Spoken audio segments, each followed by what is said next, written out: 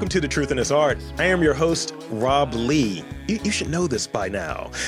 Today, I am interviewing a small business owner and community builder, the owner of the Mobtown Ballroom, located in historic Pigtown. It is Baltimore's premier location for Lindy Hop and swing dance events, dance classes, and an array of live music. Please welcome Sarah Sullivan. Welcome to the podcast. Hey, thanks so much for having me. Actually, I lied to you. I actually did do my full intro. That's okay. It was great.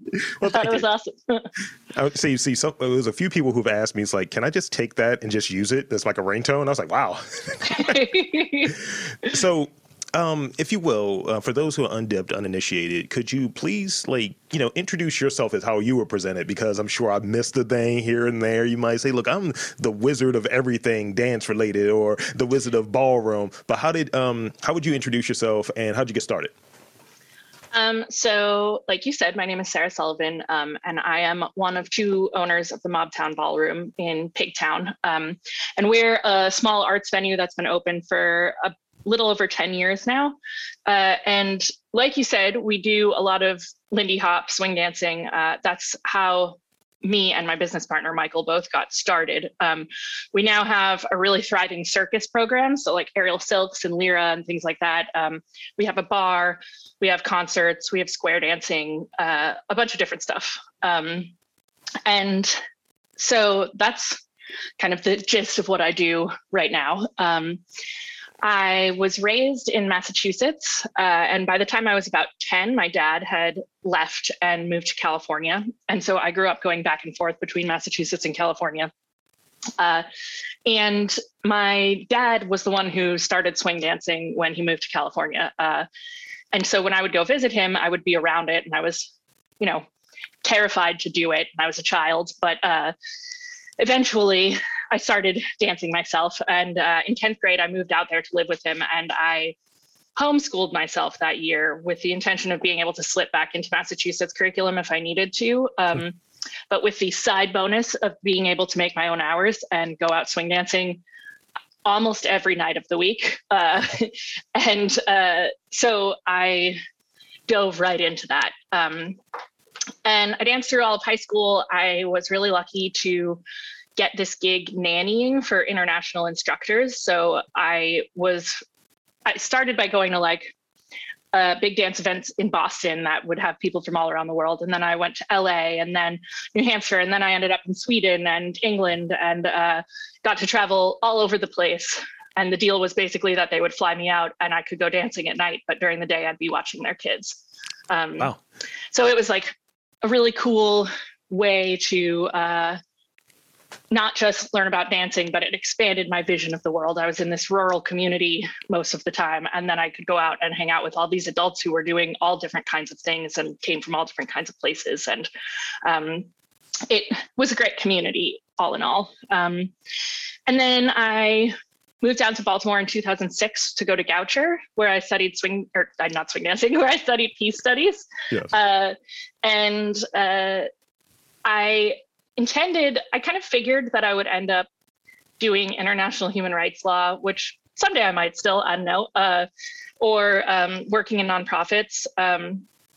And while I was in college, Michael and I started a weekly dance. There was already a weekly dance happening on Mondays. We started one on Fridays. And I graduated college, kept doing that weekly dance, got a job at a nonprofit, worked in a nonprofit for a few years, and then kind of got totally disillusioned with the way that nonprofits function and their entire existence. Not to shit on all nonprofits, but I got pretty disillusioned. And I think with the ballroom, I switched to that full time and figured it gave a really unique opportunity to have sort of control over a space and to make a space what I thought it should be and bring people into a community and help them become who they were going to become in that community. So the ballroom, we started the ballroom in 2011. At first, I wasn't full-time at the ballroom. I switched over probably in 2012. And through that, I ended up doing so many things. I was teaching, I was organizing. I started a band called the New Old Fashions and would play swing music and jazz music. actually up and down the East Coast. It was really cool. And then I joined Guardian Dance, which we'll talk about a little later, the dance company that Brie Mason Campbell runs. And I've had a really cool run of getting to try all different awesome things and kind of grow up in this job. I think, interestingly enough, probably about 8 months before the pandemic, I found myself kind of realizing that I was 31 or 32 at the time, and I was living 25-year-old Sarah's life. And so I needed to make some space. So I actually took a hiatus from Guardian, stepped back from my band, kind of was making space for everything. And then COVID hit, and I had plenty of space for everything.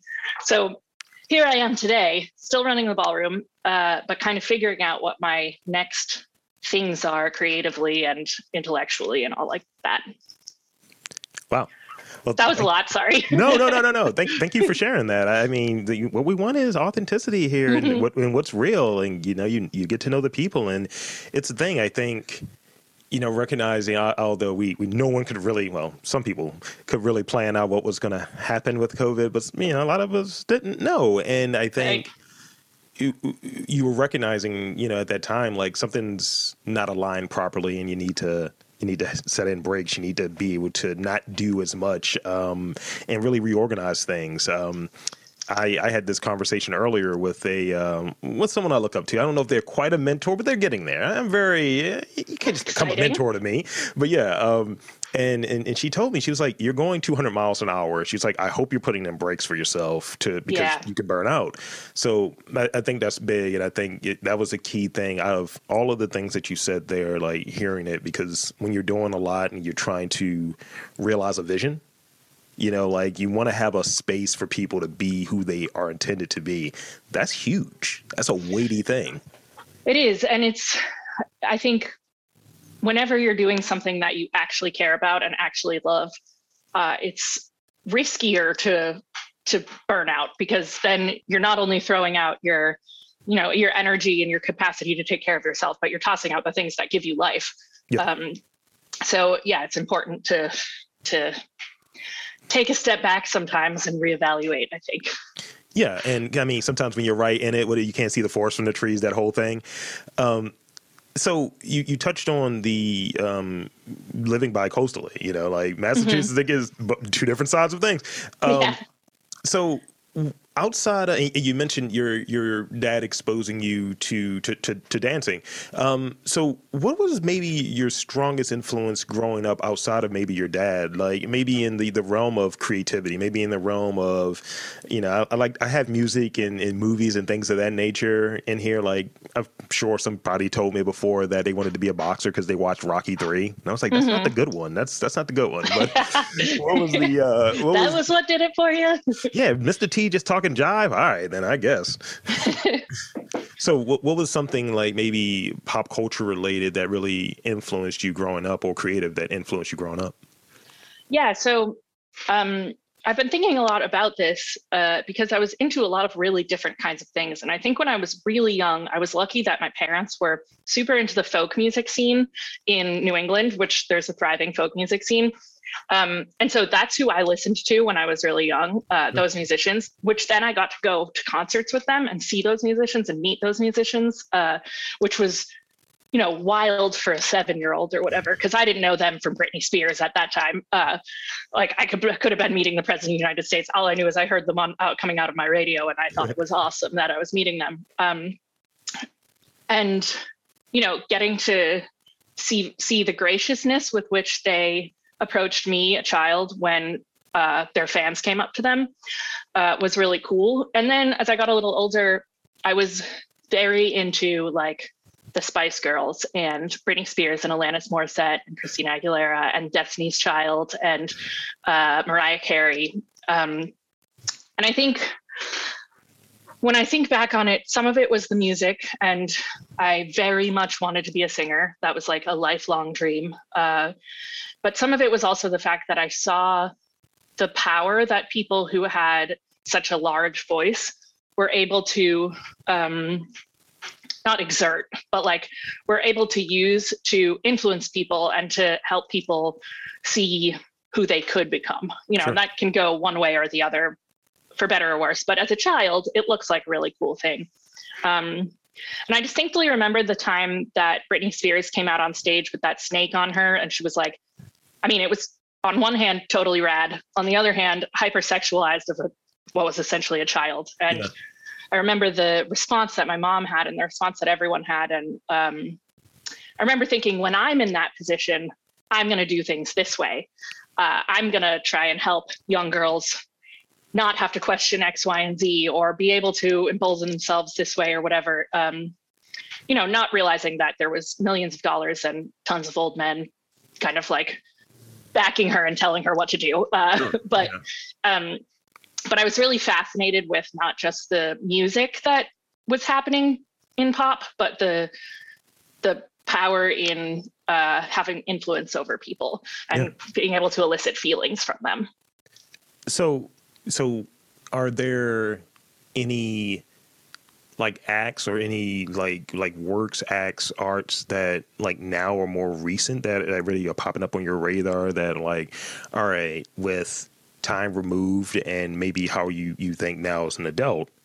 And it's like, are there things like right now you're like, okay, they're doing it right. Yeah, they it's like, the notion of you still have the pop thing and it's back the same way, but there's been changes that have been made obviously over time. But still some of those things are really hard to pull out. Some of those really crappy things are really hard to pull out. So right now, what are some of those things that in terms of media that really get you and you're like, all right, no, that's done well. I like the way that that's done and it's very influential. Yeah, that's interesting because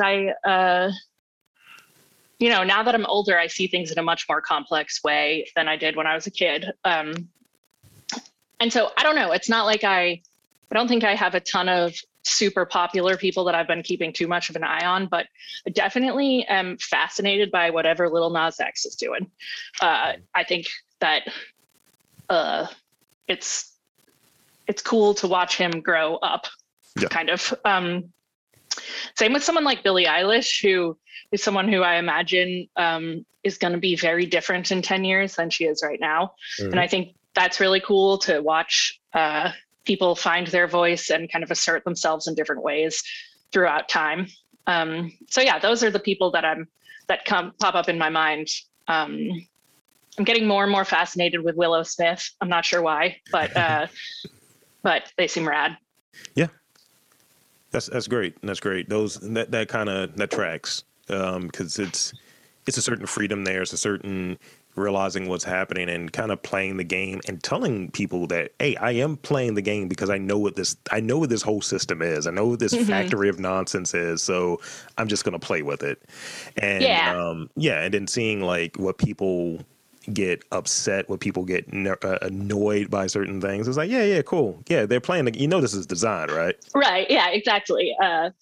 It's cool to watch it as like a system from the outside kind of, and to see how everyone reacts to it. But in general, I'm not super knowledgeable about pop culture. So I'm sure there's a lot more really cool and worthy stuff going on that I just have no idea about. No, whatever's on your radar is what's on your radar. So tell me about the experience of running a venue that serves as the second home to many Baltimoreans and like really what compelled your work in a community building capacity? That's a really interesting question. And I think that it's one, like many of these questions, but especially this one, the answer might be different at different points in time along the way. So like 2 years ago, I might have said something totally different. Sure. And I grapple with who feels at home at the Ballroom, both in terms of like what's right and, the city we live in and how the demographics reflect the city and the dance that we do, which is a Black dance, and I'm not Black. And so I grapple with that. But all in all, I think that back in the day, not to romanticize back in the day, but I think that pre-internet, there was a lot of more spaces where people could physically go to step outside their mundane day-to-day lives so they could, work their job and take care of their family and put food on the table, and be at whatever sort of status they were in society, and then go to these places where there was some kind of expression, whether it was music or dance or poetry or whatever, and try on being a different version of themselves that is maybe a little more dignified. And something that I think on the internet's best days, people, especially people who live in more isolated areas, get the opportunity to do. But we're really trying to create a space, I think, that liberates people to be something outside of what capitalism places on them. Yeah. If that makes any sense. No, it does. And like I of course I've, in scheduling this, you do your research, you check out the videos, you check out, just the stills and the images on it. I was like, oh, it looks like people are having a great time in these images. Like, this looks fun. I was like, I don't know if I'm going to be I feel like I almost want to play a character. I was like, where are my suspenders and my zoot suit? I want to have that vibe. I want to look like Tom from Tom and Jerry, like sneaking into a place. Yeah. And some people do that. And then some people, I think, just like, they don't have a point in the day where they put their phone down and touch another human being, especially in a non-sexual way, where like a dance is only 3 minutes long. You're in that moment with another human being, not thinking about anything else. And it's just a brief respite from the rest of your life. That's a great. That might be a quote from. Okay, I feel like you said that before. I mean, as a person that has 3 left feet, me and dancing, I don't know. It's I'll give it a shot. Out of respect and admiration. So tell me about an experience at the ballroom that holds a particular fond memory for you, and maybe why it really pops as a fond memory. This is a really good question to have to answer after 2 years of a global pandemic, because I got to say that running a small business during a pandemic is not, it's not without its unpleasantries. I'll say that. And so, thinking back and thinking like, what were some really good times? I think that we've had the great opportunity to run events that aren't one thing. They're not just music. They're not just dancing. They're not just acting or theater. And when we started doing that, I'd say one of the first things that we started doing was having these variety shows. We haven't had one in like 5 years, but we would put out a call and have all sorts of stuff. We had belly dancing, burlesque. We had skits. We had aerial silks. We had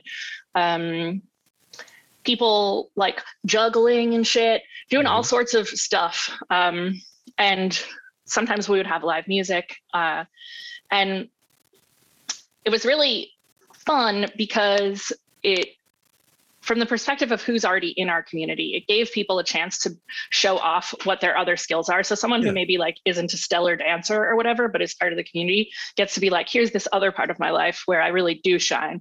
And from my perspective, I feel like I have a lot of creativity, but don't necessarily have one medium for it. I don't have my like form of expression yet.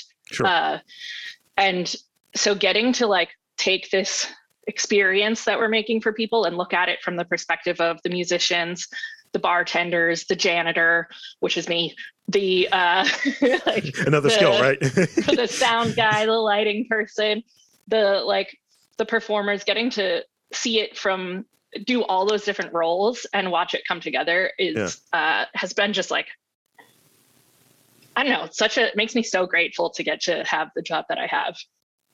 It's great to hear that. And I like how you prefaced it, like after, this season 3 we're in, I believe, of the pandemic, as the pandemic turns or what have you. I feel like being able to recognize like when things were good and when things were great and why they were good and why they were great. It's that reminder, and it's like, oh, I can't wait to get back to this. Can't wait to get back to seeing you guys and all of that good stuff. Yeah, it's really interesting to have been doing the same job essentially for 10 years. I mean, I guess 11 now. I was 23 when we started the ballroom, and I was about the same age as many of the people who were attending, or they were older than me.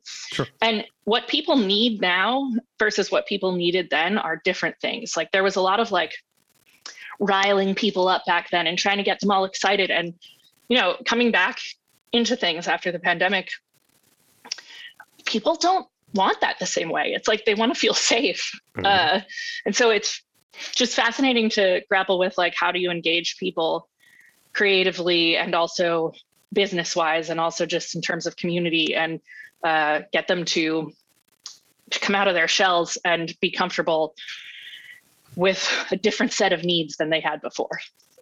So tell me about, you touched on more than a decade at this juncture of, co-running the Ballroom. So tell me about being a member of the Guardian Dance, and how, like, some of those experiences maybe relate back to your personality, or what that reveals about your personality. Yeah. So first of all, for people who don't know, Guardian is a dance company whose mission is to act as a cultural preserver and restorer by practicing, performing, and passing on African-American dance forms. So it is I'd say, categorically Black dance company that I had the privilege of being a part of, even though I'm not Black. And it's basically a collection of teaching artists who all specialize in a certain kind of, like, their, like, home language for dance, Sure. and teach each other. And then there's all sorts of projects that get done with the company doing all those dances. So there's Lindy Hop, West African, locking, breaking, and Baltimore Club. Pretty much everyone in the company practices, like I said, with the group. We do performances, and then we pass it on. So for a number of years, I taught in Sandtown at New Song Academy as part of my, like, company member duties in Guardian, and ran the swing dance club. New Song Academy is a really cool school. So Brie Mason Campbell, who is the founder and director of Guardian, and someone you should totally interview. She is a badass. She was the full-time dance teacher at New Song Academy for like 15 years. And so while she was there, every student had dance every single year, a different kind of dance. And so there's generations of people in that neighborhood who are aware of what Lindy Hop is and is part of their culture, and all that is really cool. Anyway, I digress. I got pulled into Guardian by Brie when I was around 23. Mm-hmm. I think that I had no idea what I was getting into. You can talk about it like a dance company, but ultimately it became this little microcosm of what I think America could become if people were in relationship with each other across different societal barriers. Sure. And so, for instance, while I was there, we did a couple different pieces that were really awesome. We toured Baltimore City schools and did this piece called Time Machine, where I was a scientist who worked for the African American History Museum. Why the History Museum has a scientist, I'm not sure. The kids never questioned it. But I would go back in time with the audience, and the rest of the company would change outfits every scene. And so we would go to like the 20s and learn about Lindy Hop and who the major Lindy Hop figures were. We'd go to the 80s and learn about breaking. We'd go to like basically all over the place. And then in the end, back to Africa, and would share the exchange between African dance moves that have now become Baltimore Club moves. Nice. Then we did one called Dancing White, which was for adults. We toured universities, and it basically traced cultural appropriation from the time of slavery up until now, and showed how Black art was commodified and taken away from the ancestral inheritors of the dance forms. And then we did a follow-up to that called Heroes and Villains, which was sort of a response to like, so what next? And my point in describing all these is that they're fairly heavy topics, especially for a group of people that we were diverse in, like, at the time that I was in it, at least, like racially, religiously, age-wise, ability-wise. And we choreographed these things together. So a lot of the conversations that we were having were not just about what we're going to do dance-wise, but what does this all mean, and what are we trying to say, and who are we? And so it was this amazing opportunity to be in relationship with a group of people and to have actual stakes to that relationship, because we were performing together and doing things that we found important. And yeah, and to just get to sort of talk about intersectionality and patriarchy and racism and all sorts of things, but in real terms, not in buzzwords. What it says about my personality, I have no idea. I think that in the beginning, it definitely pointed out my young liberal whiteness on the daily, and really like was the kind of gift that I'm not sure I deserved to get, where like it just broke my world wide open.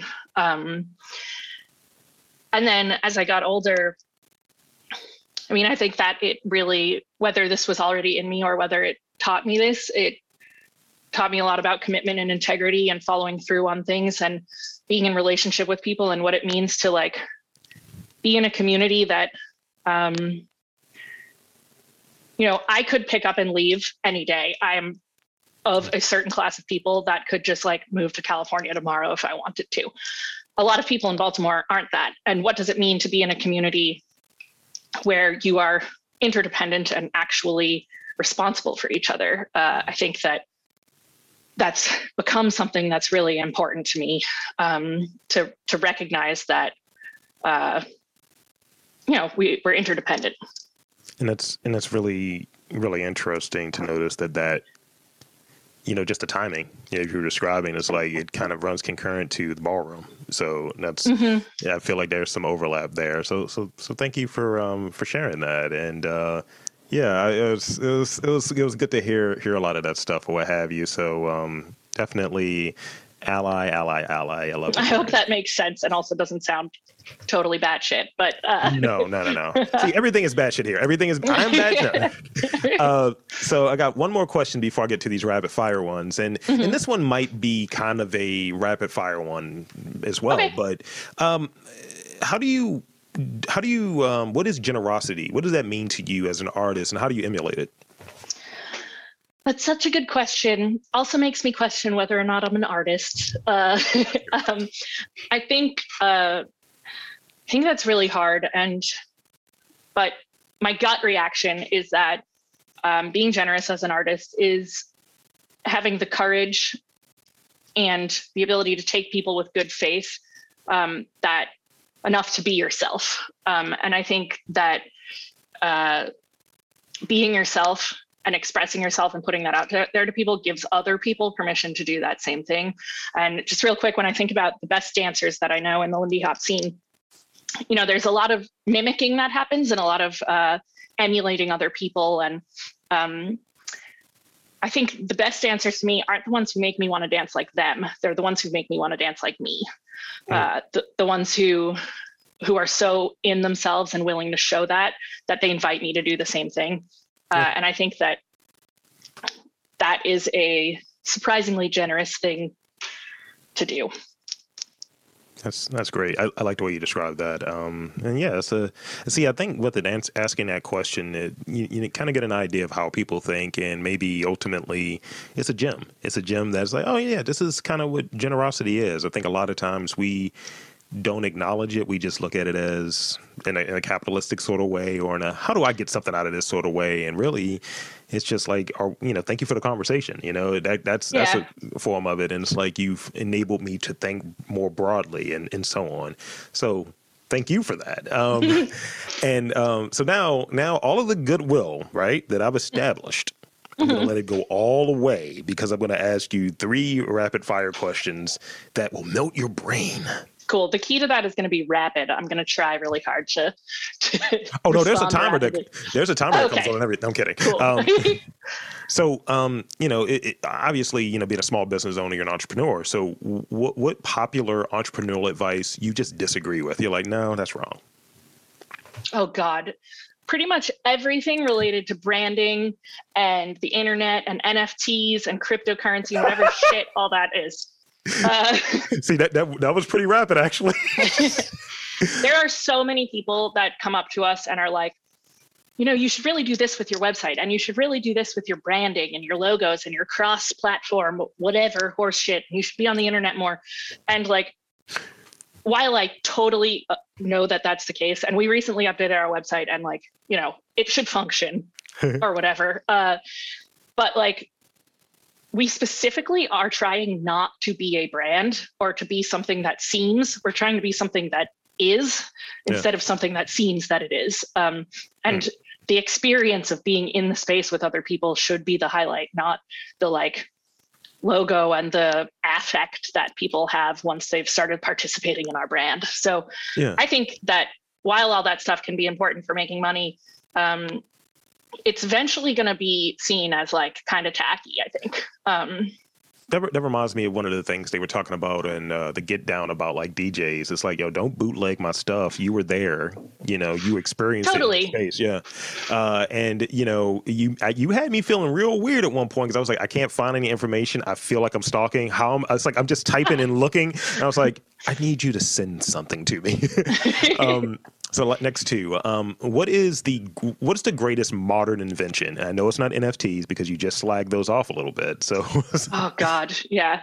Not that I'm even clear on what NFTs are, so maybe that's unfair. But modern invention, I was like, my typewriter. That's not really modern though. Oh man, I don't. This is like completely out of left field and kind of negates everything I just said, but. Sure. I'm really into this thing called an ATEM that we have. Do you know what that is? No, it's I don't. Like, I'm sure that an ATEM is the brand and not the actual thing. It's like this box that allows us to route different videos and sound and everything through it. So it helps with our live streaming. Oh, nice. And I, like I said, have no idea what it is. I described it as a box that you plug things into, but it seems like a really cool, way of bringing in all the different medias and then being able to put them out there. It's a broadband switcher, and it is the brand. So now, because I just typed it in, I was like, oh, ATEM, I've seen one of these. I've worked one of these before. Yeah. Now, I have no idea how to use it. It's sitting on the shelf right above me, and I always have someone else use it. I bet I could have come up with a much more meaningful answer to that, but not rapid fire. No, that's good though. And you've actually given me another gem that I'm going to steal from you. That's really what this podcast is about. It's a clever way for me to steal from people creatively. Last question. This also is entrepreneur related. What is your favorite metaphor for describing entrepreneurship? It's so weird. I don't think I've thought one bit about entrepreneurship since I became someone who could be considered an entrepreneur. Definitely when I was a teenager, I had all these ideas about businesses and things like that. Despite being kind of anti-capitalist, I'm obsessed with business ideas. But once I was actually doing it, I wasn't thinking about it that much. Yeah. I like to look at, I don't think this is a metaphor, but I like to look at business stuff and entrepreneurship stuff as a vehicle to get to something real, not as the thing that is actually real. I don't care for entrepreneurship for the sake of entrepreneurship or making money for the sake of making money. I want to build something that's real and that affects people and that they can enjoy. And so I think, it's not a metaphor, like I said, but to look at your content and your I can't believe I just said content, like I'm talking about the internet, but what you're trying to do and then the means of doing it. And hopefully what you're trying to do, in my mind, isn't to just be an entrepreneur. Yeah. Maybe it's to create something cool, or maybe it's to create a life for yourself that allows you to have control over your own time, which I think is the biggest benefit of doing anything where you're self-employed. Yeah. So sorry, I did not quite answer your question. No, that's good. That's good because again, it encourages me to think, going back to this notion I've been working with of vocations and such, really, I'm amplifying and quote unquote telling stories, and I feel weird saying that because that's become a buzzword, but really, it's really cool though. I've listened to your podcast, so I think it's really great. Well, thank you. It's really trying to uncover those things that people just don't know and they wouldn't know. And that's what I feel like part of my job is. And it really, the through line for most of the stuff that I do is, hey, I think this is interesting. You should too. Let me talk about it with the people. So that's pretty much all I have. and I want to thank you for coming onto this podcast. And I want to invite you. Thanks for having me. Yeah, absolutely. And I want to invite you and encourage you to tell the fine folks where to check you out on social media. And I thought about it, but yeah, please. Where to find me on social media? On Instagram, we have at Mobtown Ballroom. My personal one is at Sullivan, Sullsterban. We're also on Facebook, and that is it. So there you have it, folks. I want to thank again Sarah Sullivan for coming on to the podcast. And I'm saying that there's art in and around Baltimore, dance in and around Baltimore. You just have to look for it.